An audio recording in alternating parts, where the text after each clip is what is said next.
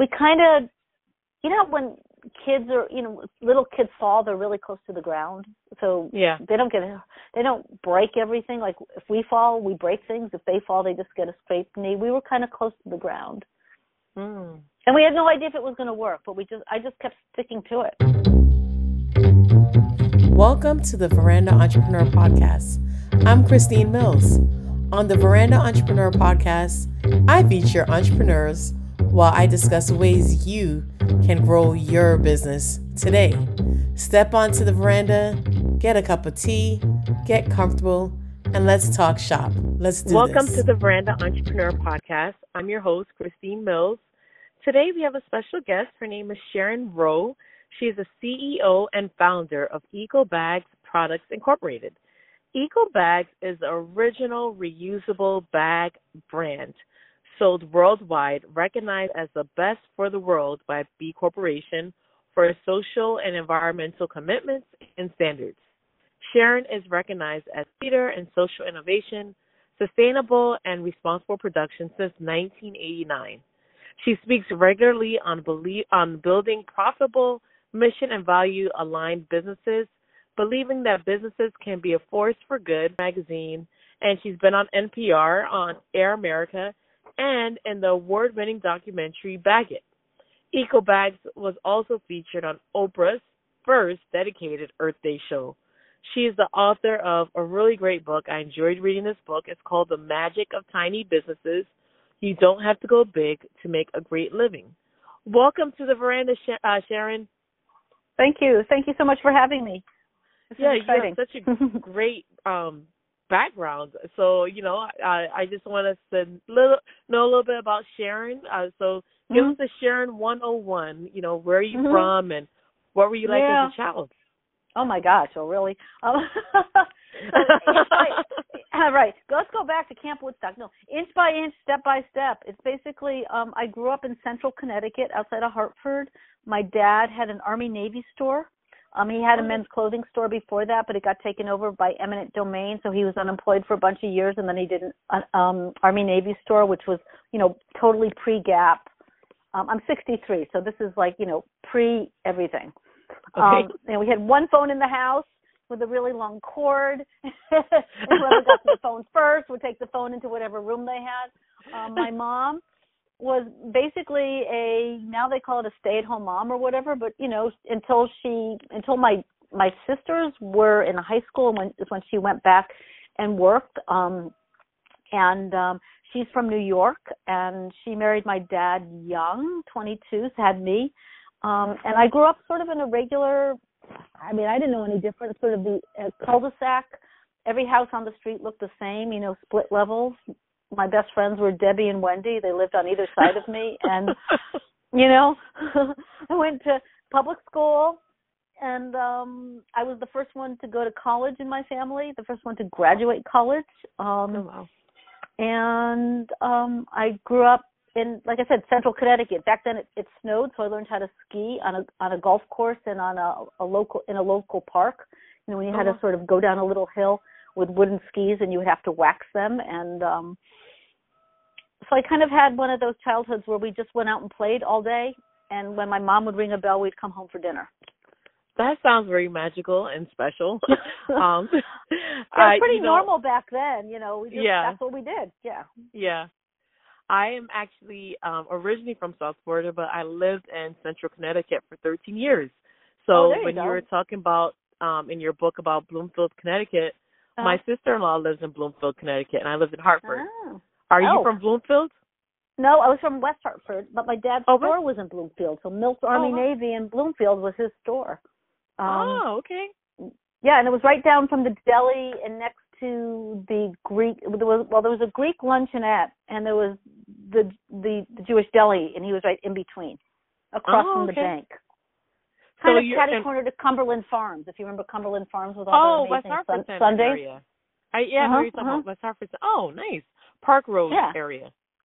Yeah, exactly. Okay, Park nice. Avenue. Oh, okay. I love West Hartford. Okay. Yeah, central Connecticut. Yeah, and we lived on the last street in West Hartford before you hit Bloomfield, and back then it was just farms. In fact, we would ride our bicycles down Still Road and wind up at a dairy. Wow. Where we would just sort of munch out on Sundays with Pepperidge Farm cookies, because it was the 70s, so there were a lot of illegal substances back then. I just want to say. And so while we were protesting the Vietnam War, there was also little, nickel bags of things. So we were just normal Connecticut kids, is all I could say. In the way back. Yeah. I mean, it's just so funny, like, to hear these stories, because Connecticut has such a reputation of being so many different things, and when you talk to different people, it depending on who you're speaking to, they may have had a different experience. Oh yeah. When you think of Stepford Wives, not that. When I first came to New York, because that's where I live now, just north of New York City, about 25-30 miles. But when I first came to metropolitan New York and lived in the city, people say, "Oh, you lived in Connecticut." And I was like, No. I didn't live in Fairfield County. Yeah. I didn't. The Red Sox were my team. Yeah. That was the divider, right? I mean, the Yankees went so far, but my mother was a Yankees fan because she's from Queens. So we always had that divide in our family, even though none of us actually played any sports. Okay. But in your heart, right? In our heart, we had to be aligned. And finally, when the Red Sox, broke through after whatever their curse, we were like, yay!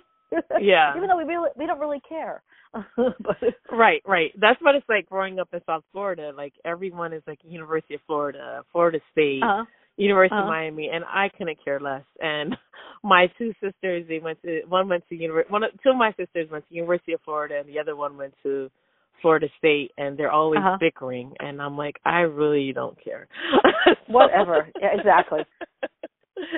But that's very nice. So it kind of makes sense, when you think about it. You grew up in Connecticut, and I do feel like, especially that part of Connecticut, is very New England, and it makes total sense that you started your company, Eco Bags, because of sustainable recycling philosophy. Yeah, I kind of don't know if that came from my parents, though, or where I grew up, because aside from planting one specific strain of a plant at some point in my old, medium childhood to adulthood, I really had no interest in the environment other than it was there. But I went to Clark University in Worcester, Massachusetts, and and when I was there, I did I was in theater, okay, so that was my trajectory, even though they didn't have a theater department. Well, they had somewhat of a theater department. I was an actor, but I went to Clark because they gave me a really good package, financial package. And I studied things like geography of American poverty. So back then, I was already learning about redlining, and I was learning about all these disparities, which are in such broad contrast right now, right? Yeah. What's going on. That coupled with, really studying theater and understanding what's involved in theater, the skills that you have to develop for communication, for listening, for playing with other people, for creating community. All of that sort of came together in a way that after college, my first job was with a theater company in Washington, D.C., where I worked in underserved communities. I was actually doing improv theater. I wasn't an actor with this. I was a technical assistant, but a production assistant, but we were going into Lorton State Reformatory, DC Correctional Facility, and different kinds of children's homes. I'm holding up quotes in Baltimore. So really going into populations where it was what's now is exponentially more than what was then, and back then it was horrible.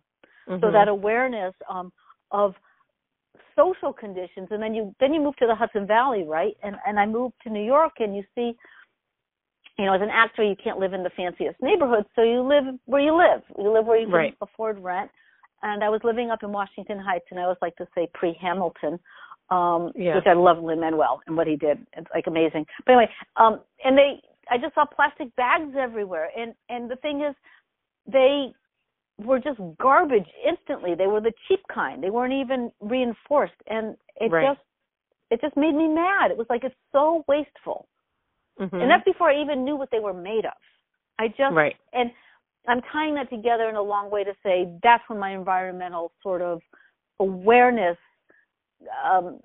woke up, together with what I brought forward, which was my social economic awareness And then you tie that all in with the Hudson Valley and Pete Seeger and having an awareness around that. That's when it kind of woke up. I don't think it came from the suburbs in Connecticut.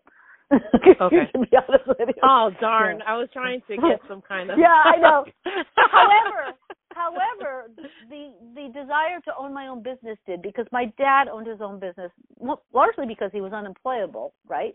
He was like in his mid-40s when he lost his first store.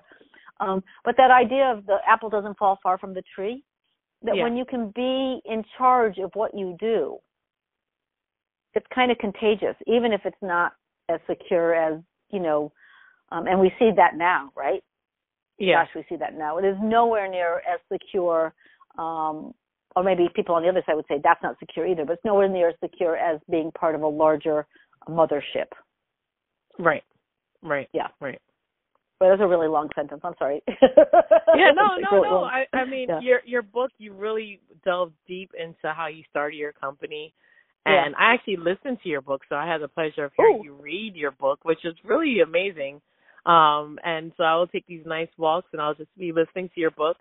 And I loved how you talked about the beginning stages of your journey of starting your company, how you took some steps back, and how you came to the realization that it will work. So can you walk us through those stages of, like, before you launched it, and how you were able to prepare yourself financially to launch it? Because at one point you got a roommate, and the sacrifices you made to make sure that your company was a viable company. Sure. Well, in the very beginning of starting the company was just basically like, oh, this is a good idea. I mean, and literally at our kitchen table, my husband said, oh, let's call it Eco Bags. And I was like, okay, because he was a lyricist and a musician. I said, that works.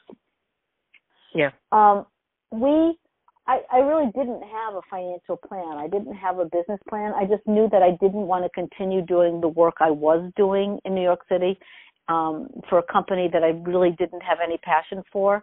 And I just had a baby, and I didn't want to be getting on the subway every day to go downtown to work in an office where I just didn't feel that connection. On top of that, the manager was a real jerk. So, right. And this was way before the conversation about, taking time off to have a baby. This was like, oh, you're pregnant, so you'll be back in a week, right? Wow. So it's like, no, I don't think so. So what we did is we just basically, my husband was a musician and sort of a freelance piano teacher at that point. And I'd been an actor, and I'd worked a little bit at this. It wasn't really a corporate job. It was a small business sales position. And I was making good money. It wasn't fulfilling. And we just decided that maybe we could try this new thing, which was completely untested. We had no idea if there was a market for it, but I did some market testing. If we cut back on everything. So we cut back to the bone. We weren't making a whole lot of money, and we even cut back. I've tried to reconcile this many times, but I think the cost of living was so much less.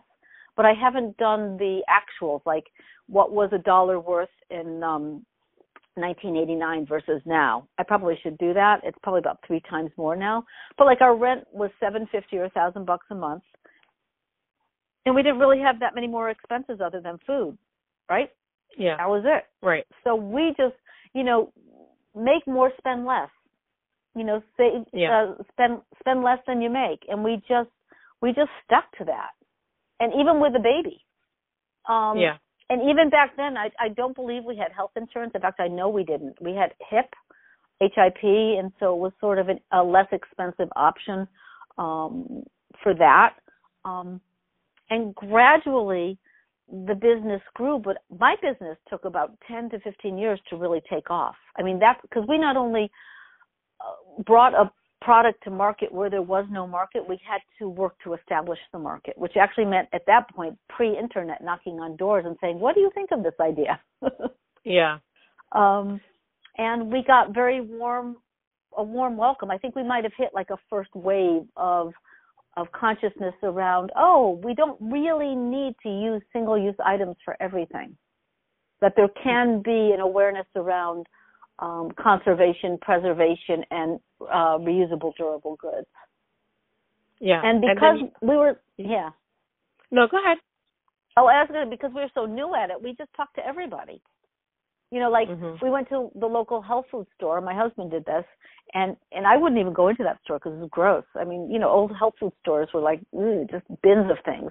There was no merchandising. I wasn't always that crunchy. And he said to the guy who's unloading the truck, hey, we just started this company. It's called EcoBags. This is what we do. And that company turned out to be Stowe Mills, who said, we're interested. And they started buying thousands of bags from us. Wow. EcoBags from us. And they became UNFI, which is United Natural Foods, which is the largest distributor for natural foods. So we kind of, when kids are, little kids fall, they're really close to the ground. So they don't break everything. Like if we fall, we break things. If they fall, they just get a scraped knee. We were kind of close to the ground. And we had no idea if it was going to work, but I just kept sticking to it. I just got from you just saying that. One is that you guys just spoke to everybody, and sometimes I think we overcomplicate business. And part of it is just talking to people. Talk to people in your community, tell people about what you're working on. You never know who that person is going to be who's going to open that door for you. Exactly. And, And two, I love that analogy that you were so close to the ground. It's like, okay, if I fall, I'll just get back up and ask someone else. Yeah. Well, I mean, I really do believe and have said many times that my acting training prepared me for failure. Because as an actor in New York, you hear no 9 out of 10 times. And sometimes you don't even hear no. You go and you work really hard, you perfect that monologue or you get that song, right, and you go in for the audition and you do it and they say, thank you. And that's it. You just never hear back. So getting used to rejection is part of the job. So it didn't stop me, but it's really not about rejection, is it? It's about listening to why someone says no. Because if they say no, you say, well, why?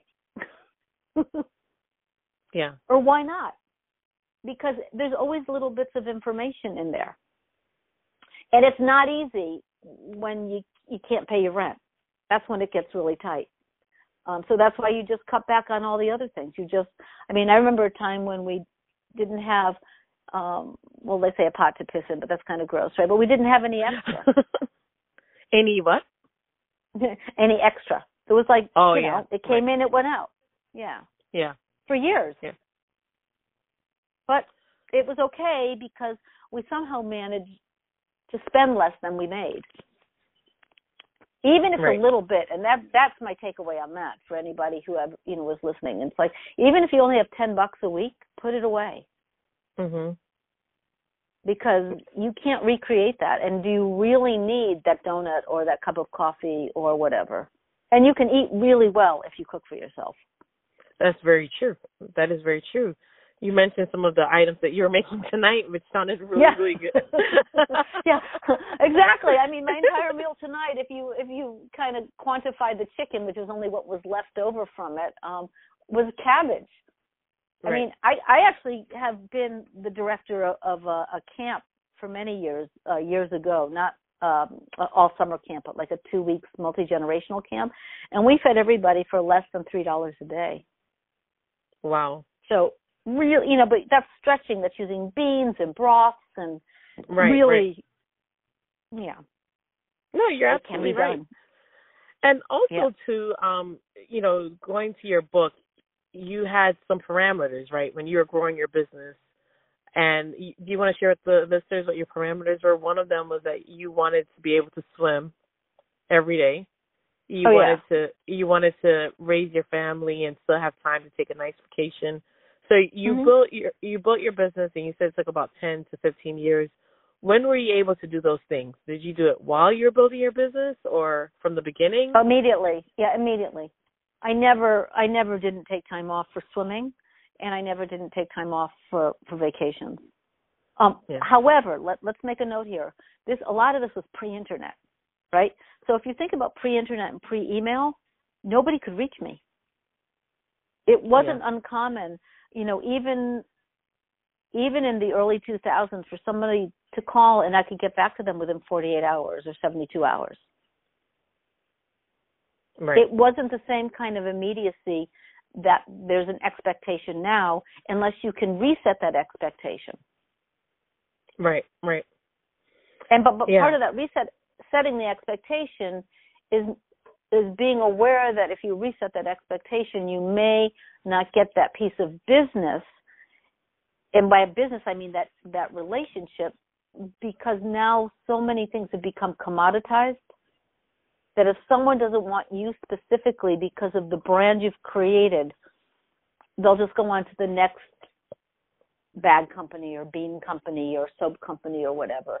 So it really goes way back to how do you build your brand and build the values around what you're doing so that the person who wants to interact with you is saying, I want to work with them,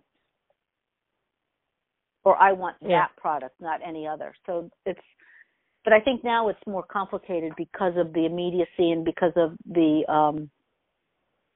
how much is in the marketplace, and also because, on Amazon, you can just go on and say, okay, I want blah, blah, blah, and you come up with a million choices. You pick one and you're out within like 12 seconds. Yeah.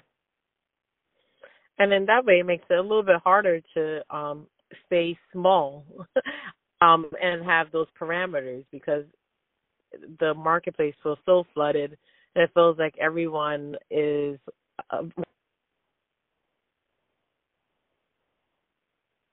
Uh-oh, I just lost you. Can you hear me?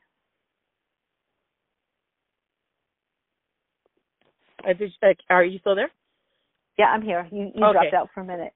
Yeah, okay, no, the market, it's tricky. But you know what? You can still, it depends on what your goals are, right? So when I say small business or tiny businesses, it's about being intentional. And being intentional means you're finding that balance between what kind of income you want to make and how is that related to the gross revenue that you need, and what kind of life do you want to have while you make that. Yeah, because in your book you talked about that, the fact that if you have those parameters from the beginning, it makes it so much easier while you're building your business. There's a quote that I like that you said, entrepreneurship can be a pleasurable hike. With a tiny business, you get to stop and smell the flowers, which is a big difference. So you put that into your projection that, these are non-negotiables. I want to have time with my family. I want to raise my children. I want to go swimming. I want to go on vacations. And if you have that as a non-negotiable, you just build your business around that. And there will probably be some setbacks along the way because of your choice, but at least you're at peace with that choice as well. Yeah, and I don't know if there's setbacks, but you're curating the journey, if you will. Yeah. Yeah, I mean, look, because we all put meetings on our calendar, right? Why should my swim or my hike or my week off be any different than me talking to you right now on a podcast? Exactly. Right? It's equally weighted. Just equally weighted. And also, when you put something on your calendar and you call it business, dare me to tell you what it is. You know what I'm saying? Yeah, of course. Out. Yeah. So for those of us who have not read the book, tell us a little bit about the magic of tiny businesses. And it's the name of the book, everyone, The Magic of Tiny Businesses. You don't have to go big to make a great living. So who were you writing this book for?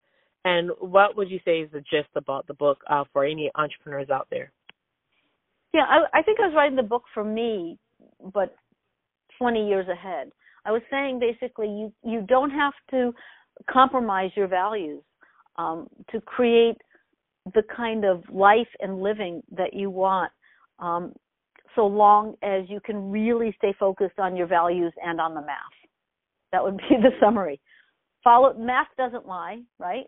So know your margins, know what you need in order to, know your growth, so you know your net, so you know your net profit, so you know how to reinvest. So get smart about really basic business things, but then stay true to who you are and how you want to run your business so that you're not constantly chipping away at what you value most. And what I mean by that is like, so you don't go to the cheaper supplier just because, but it kind of hurts. So you don't use I don't know, if you're like in fashion, you don't use the fabrics you don't want. the thing is, you have to navigate this very carefully and always check in with yourself, because sometimes you have to make some compromises, but you want to make sure you don't make the ones that I call nick your soul. And we all know what those are, because we've all had jobs. I mean, I've probably had 20 jobs in my life, right? And I had a lot of temp jobs when I first was in New York and was working as an actor, because when you're working for an actor, you're basically doing temp jobs. So, that's what you're doing. You're doing a lot of auditions and you're working all night long performing, but you're showing up in the morning to some office to do some task. That if you do those things that claw at you, you start to lose who you are, right? And sometimes you just have to do those things and grit your teeth, because you just got to pay the rent or put food on the table. But if you can set a lot of people call it your North Star. If you can set your star on where you want to go, you can incrementally work towards making that be how you design or curate or build what you're going to build. And the key thing is that it's profitable, because if you're going to be in business and you're not going to generate a profit, then it's like having a car where you can't, plug it in for any electric charge, or you can't put any gas in it. How are you going to get done what you're going to get done? You don't have a platform. Mm-hmm. And you're right. How much you want to make is up to you. I mean, some people would say, I want to make millions and millions and millions. Or somebody else might say, I'm good if I just break even. So it's really personal to everybody's situation and to their economic picture, whether they're alone or whether they're with a partner, or maybe they're not with that partner anymore, or they have dependents. It's really, individual. Yeah.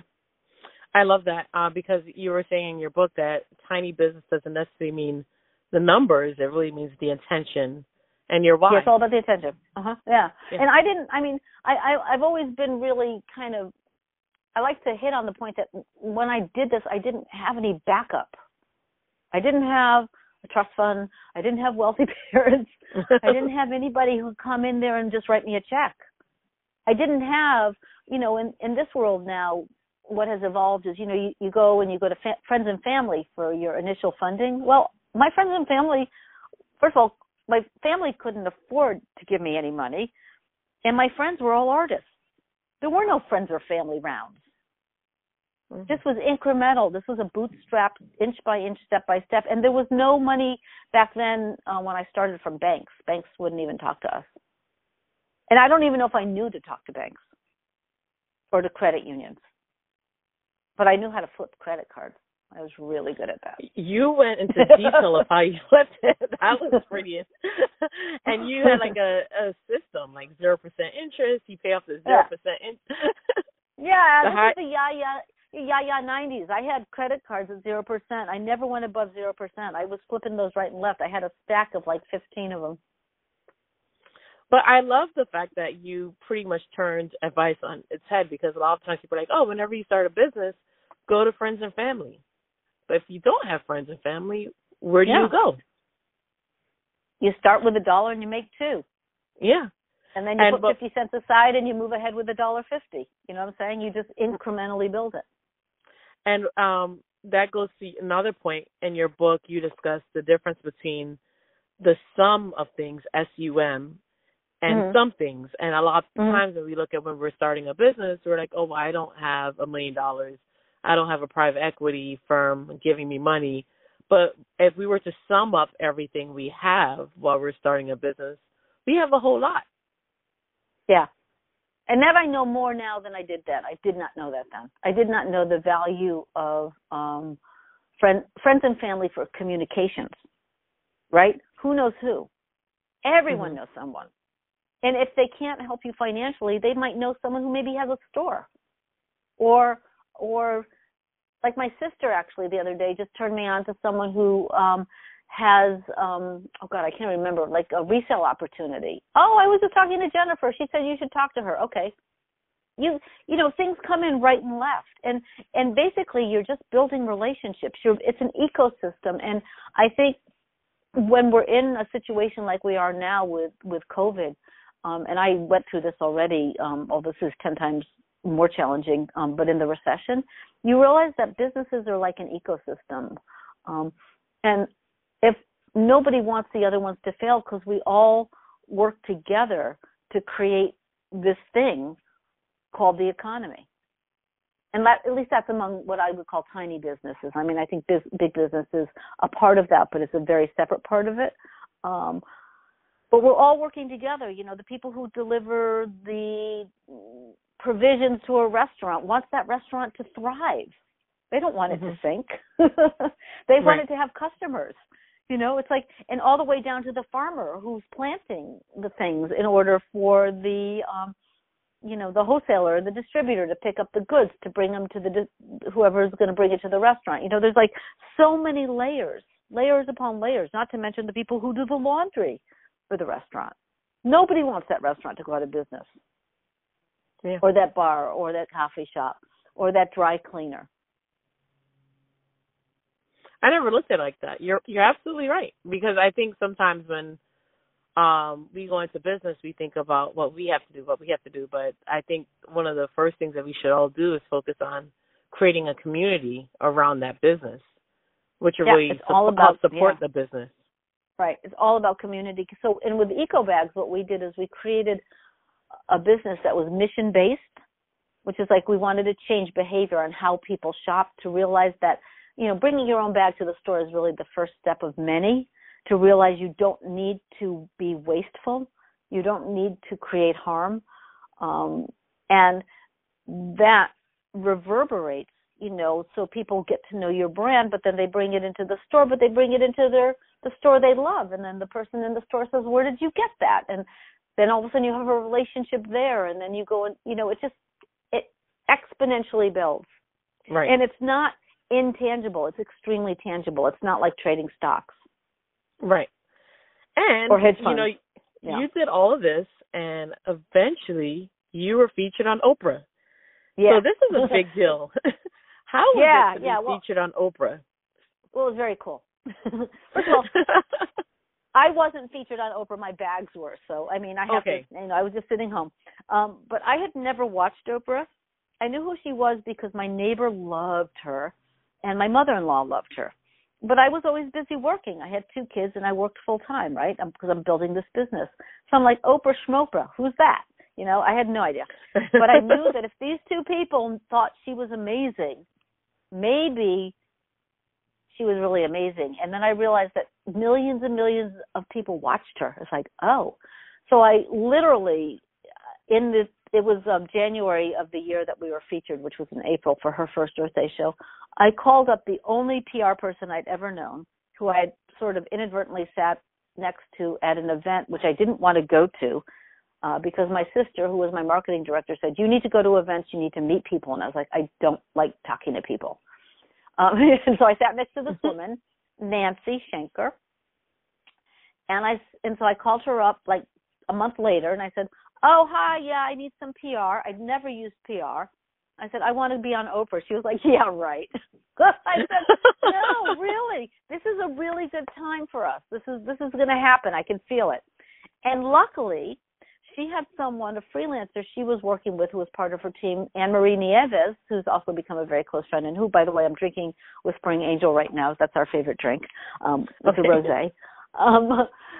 Anne-Marie was like, she knew someone who knew someone who knew someone to get intel on what Oprah, was doing in terms of future segments. And I think we got a call a week before Oprah's first Earth Day show, which was going to feature Semran Sethi, who I'd never heard of at that point. We got a call and said, you're on. Oh, my gosh. A week before. Like, okay. Yeah, a week before. So we had to immediately ship out a lot of bags so that, everybody in the audience gets their bag. And then she quite literally only pointed to what we were offering, because we were the reusable bag, but then she also had reusable water bottles. And this is, a while ago. What is this, 15 years ago now, right? 2007, so a while ago. And that I remember sitting in my living room watching the TV with my mother and my neighbor and going, oh, shit. Because we went from, a few trickles of phone calls a day to like hundreds. Wow. Hundreds. And we luckily were already in 2007 on a cloud-based system. So we didn't crash. But if you remember back to then, that's when those commercials were running where they'd all sit around and go, oh, my gosh, oh, yay, oh, yeah, oh. Everything would crash. Remember those? So we didn't crash. I do. But we went from a 2-person team, me plus one, in my house, to a 6-person team in an office, which was luckily only a few doors down from my house because there was a second floor of an apartment we took over, which we then were released from because it was in a residential district. But anyway, overnight.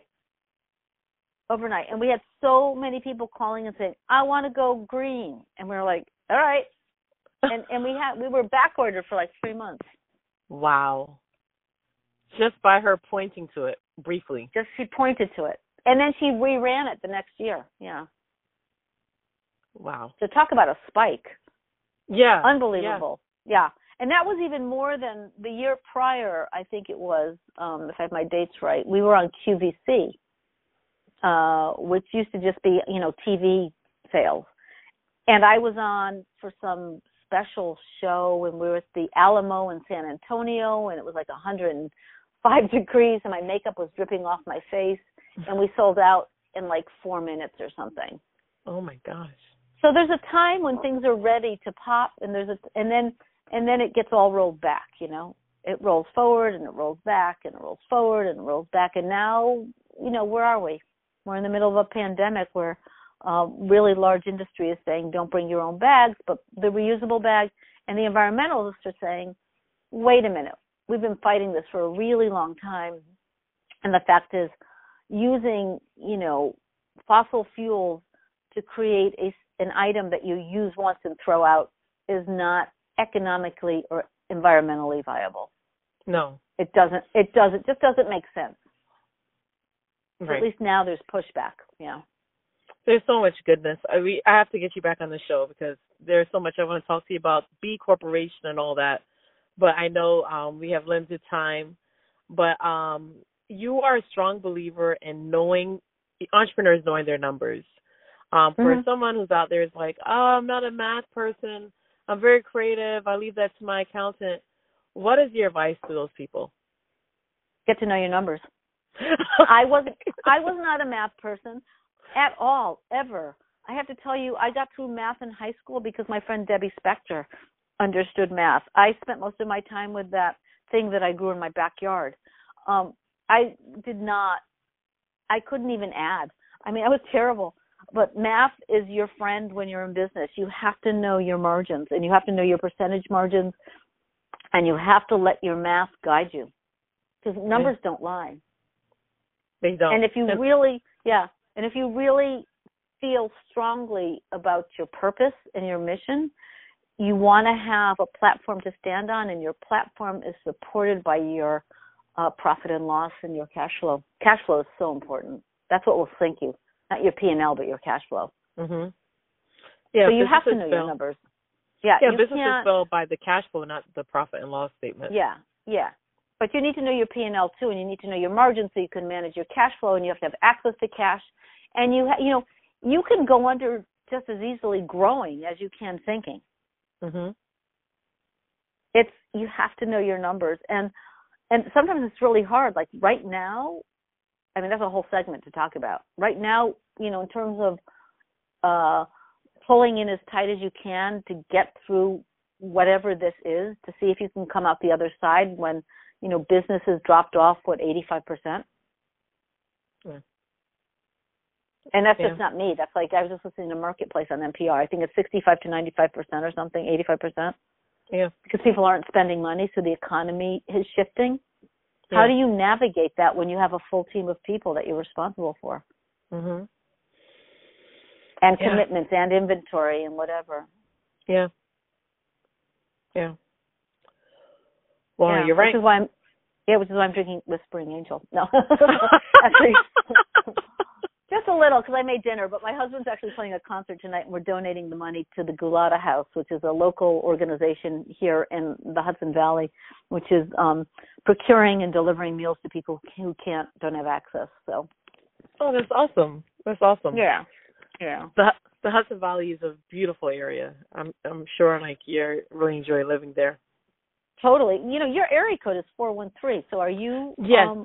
No, we have a restaurant in Massachusetts in Springfield. Oh. Yeah. Yeah. Okay. So of course you know Hartford. Yeah. Yeah. Yeah. So rapid fire questions. So before we go into rapid fire questions, I just want the listeners to be able to engage with you. How can people learn more about eco bags and your book, The Magic of Tiny Businesses? Well, for The Magic of Tiny Business, you just have to Google it, and it will come up on Amazon. It will come up on Shop Locally, all the bookstores. It's available audio, paperback, etc. And please, if you read it and you want to leave comments, do that, because that's, of course, how it rises in the world of Amazon. You can also find out more about me at Sharon Rowe, ROWE.com. But if you forget all of that, you can always go to EcoBags, ECOBags.com. Everything that we do is there. And we're on Instagram, EcoBags_US. And we post there daily. Everything we post on Instagram, I think, auto-posts to Facebook. We're not really on Twitter, but we're pretty findable if you just do ECOBAGS.com. And so we're the original EcoBags. Perfect. That's how you can find me. And if anybody has questions for me, please, I actually do respond. I don't get on Twitter that much, so if I don't respond right away, it's because I'm not paying attention to Twitter. I save that for just my political stuff. Right. There's a lot these days. And it's not always that friendly, so you may not want to find me there. But yeah, no, I think it's really important for people to ask questions, and I think it's really important to understand too that the landscape still out there for women in business and for mission-based businesses is it's getting friendlier, but we're still paving the way, and people more than less in the worlds that I'm in move forward together. Even if they're competing, they move together and help each other out. So it's more like a community boost as opposed to you have to go it alone. Right. There's a lot of resources out there now.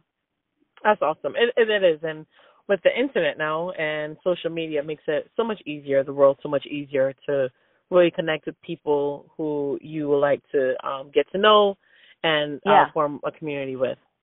Yeah. So I forgot to say, I have an Instagram too, Sharon Rowe, ROWE_. Perfect. So, come to me. Mostly I paint what I'm cooking, and I post what I'm cooking and what I'm painting. So, you have to endure that. Neat. Yeah. That's nice. Oh, thanks. Okay. So everybody. I made ravioli the other night. I was so excited. And did you paint it too? What do you paint?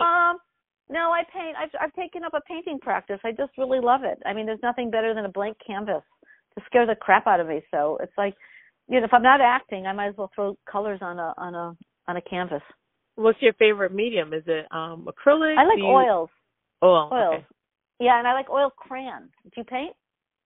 I don't, but I used to paint with my kids a lot when they're younger. But I love watercolor and pastels. All pastels. Yeah, so oil crayons are like pastels, which you can sort of draw with them, and then you can go over them with a brush, and they bleed. And it's really nice. Right. Sometimes it's really just a meditation. But I've been doing a lot of painting. It's just amazing when you're creative. You could go through so many different types of creativity, and you're using the same type of muscles. Yeah, so that's pretty interesting. Okay, it's really about letting it go. Following where that impulse goes, and it's okay if it. Look, the worst thing that can happen is it doesn't work and you paint over it. Yeah, exactly. Or you just have extra canvas lying around that you can hang up on your wall. Yeah, whatever. Right, exactly. Well, it's so nice having you on the show. I just want our listeners to know a little bit more about you. We're going into our rapid fire question segment. And this is when, people just know little nuances about Sharon. So the first question is tea or coffee? Coffee. Coffee. Favorite pastime? You just said that you like to paint. So are there any other? Yeah, swimming. But I can't swim now. Everything's closed. So, but swimming. Right. Favorite business book? How about this? My book, because I was so bored with all the other business books, which is why I wrote a book and I put cartoons in it. My book has cartoons. Oh, okay. Because business cannot just be boring. And some of the other business, and also a lot of the business books were written by men. That is and true. They're not, and it's like, no, that's not, no. I just kept thinking, oh God, no, that's not what I want to do. That's not how I want to be. So I'll just say my book. I know it sounds kind of obnoxious, but that's what it is. No, not at all. Now Yeah. I'm going to have to get the print version because I want to see Yeah. the cartoons. Did you draw the cartoons yourself? No, my son did. He's done a bunch of cartoons for the New Yorker, and he's an illustrator and cartoonist, and I think he did a great job. You guys are like a family of excellence. You know, cartoons for the New Yorker. You're featured in these great publications. Okay. Yeah. You know, but I still want to get an Oscar. Exactly. Although I'm going to be competing with Judi Dench at this point. Okay. Well, favorite vacation spot? Oh, Martha's Vineyard. Oh, I love Martha's Vineyard. I know my sister lives there. She actually has a business there. Oh, really? What kind of business? Yeah, Martha's Vineyard Sea Salt. She actually harvests water from off South Beach and then turns it into salt crystals and sells it. Well, I need to have her on the show. I would love You to have her on the show. You absolutely do. Yep. Yeah, and I have another sister in Middletown, Connecticut, who does improv, so you can have both of them. They could do the three sisters. Yeah. That'd be really good. Yeah. If you could spend a cool afternoon with anyone on a veranda, you know, drinking tea or coffee and living or dead, who would it be? You know, right now it's about my husband. Like, he's a pianist and a composer and a school teacher. He's doing virtual teaching now, which is really fun to listen to from the other room, with his third graders doing music. But, yeah, I think at this point just hanging out, especially if it's sunny. We need some sun. We are still in New York. It's pretty gray. That's all, yeah. Mm-hmm. I'd like to stay in the real time. Other than that, I would love to have Greta Thunberg. That would be really awesome. The young environmentalist from Sweden. Oh, okay. Mm-hmm. What is your superpower? You know, it's probably just, it's kind of dumb, but it's just being hopeful. That's a huge superpower, especially now. I'm just hopeful. Yeah, I realized, especially entering into this crisis, I think I actually had it, by the way. I got really sick for about a week. But when I realized I couldn't control everything, I was like, oh, great. I don't need to. Yeah. Like, what a great relief. You're absolutely right. And, you know, I mean, things are failing and on fire all around me, but I don't have to, I have to wait till it calms down. Yeah. And what surprised you the most about entrepreneurship?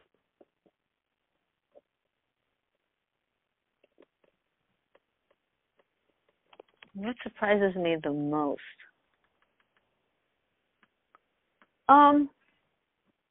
Probably that it's really problem solving. It's ongoing problem solving and engagement. And I guess what surprises me the most is how many people keep jumping into this live pool. I mean, it's not safe. Yeah. Well, I think there. By safe, I mean it's not secure. Right. But it can be very exciting. It can also be extremely challenging and boring. Let me just say that, because business can be extremely boring, I think, at different times. But the entrepreneur part, which is solving problems and, you know, creating better, and for the most part, the world that I live in it's not just about me, it's about we. Now, how to solve larger problems using business as the platform or tool, that's exciting. Mm-hmm. And what is your even parting if it's only the stimulus? I'm sorry. Oh, no, yeah. Yeah. What is your parting advice for entrepreneurs? My parting advice would be to really connect with what you're doing on a very deep basis and be visit your structures realistically on a regular basis. And by structures, I mean your supports, your financial, the tangible items. Like really make sure you have a balance between the intangible and tangible. Perfect. Well, thank you so much, Sharon, for joining us today. I really, really appreciate it. You are a wealth of knowledge. And again, where can people find more information? What's the website again? Yeah, ecobags.com or SharonRowe.com or on Instagram, Sharon Rowe _ or ecobags_US. That would be it. And of course, the book, The Magic of Tiny Business, just type it into Amazon and it will come up. And it's such a good read, guys, and very quick. Thank you. Yeah, and I read it. I can't believe you listened to the audio. That was so much fun. We did that here in an audio studio. I mean, years ago, I got an Emmy for voice work, so that was just totally fun to do again. But yeah, it was really good because a lot of that was authors, in the olden days. A lot of authors, they don't do the voice for their audiobooks, and you did it, and it was excellent. Yeah, because it's a whole other skill set, and I had to wake it up. I tripped over a lot of words. Jeremy had to do a lot of squeezing together. There's a lot of work involved in that, but these are all skills. I mean, there's passion and then there's skills, and a lot of skills you just have to practice and learn. Mhm. Just like painting, and that's why I like painting actually, because I kind of sometimes I get it, sometimes I don't, but it's only through the ongoing of practice of learning that I might actually get more skills. I don't even want to say better, because what is better? That's like a review. Just more skills. Yeah. Well, thanks again, I'm so glad Sharon. You called me. Thank you. Yeah. Thanks for joining us. And again, please read this book. It will really give you a good framework of how to approach business from, the beginning to the end, and a practical, approachable guide to like running a business. And being profitable. Keep and that being in there, profitable. Because the key is you need to be profitable. Yeah, or else you won't have a business. Otherwise you won't have a business, exactly. You'll just have some kind of hobby. All right, thanks again. Okay, thank you. Thank you so much. Bye-bye.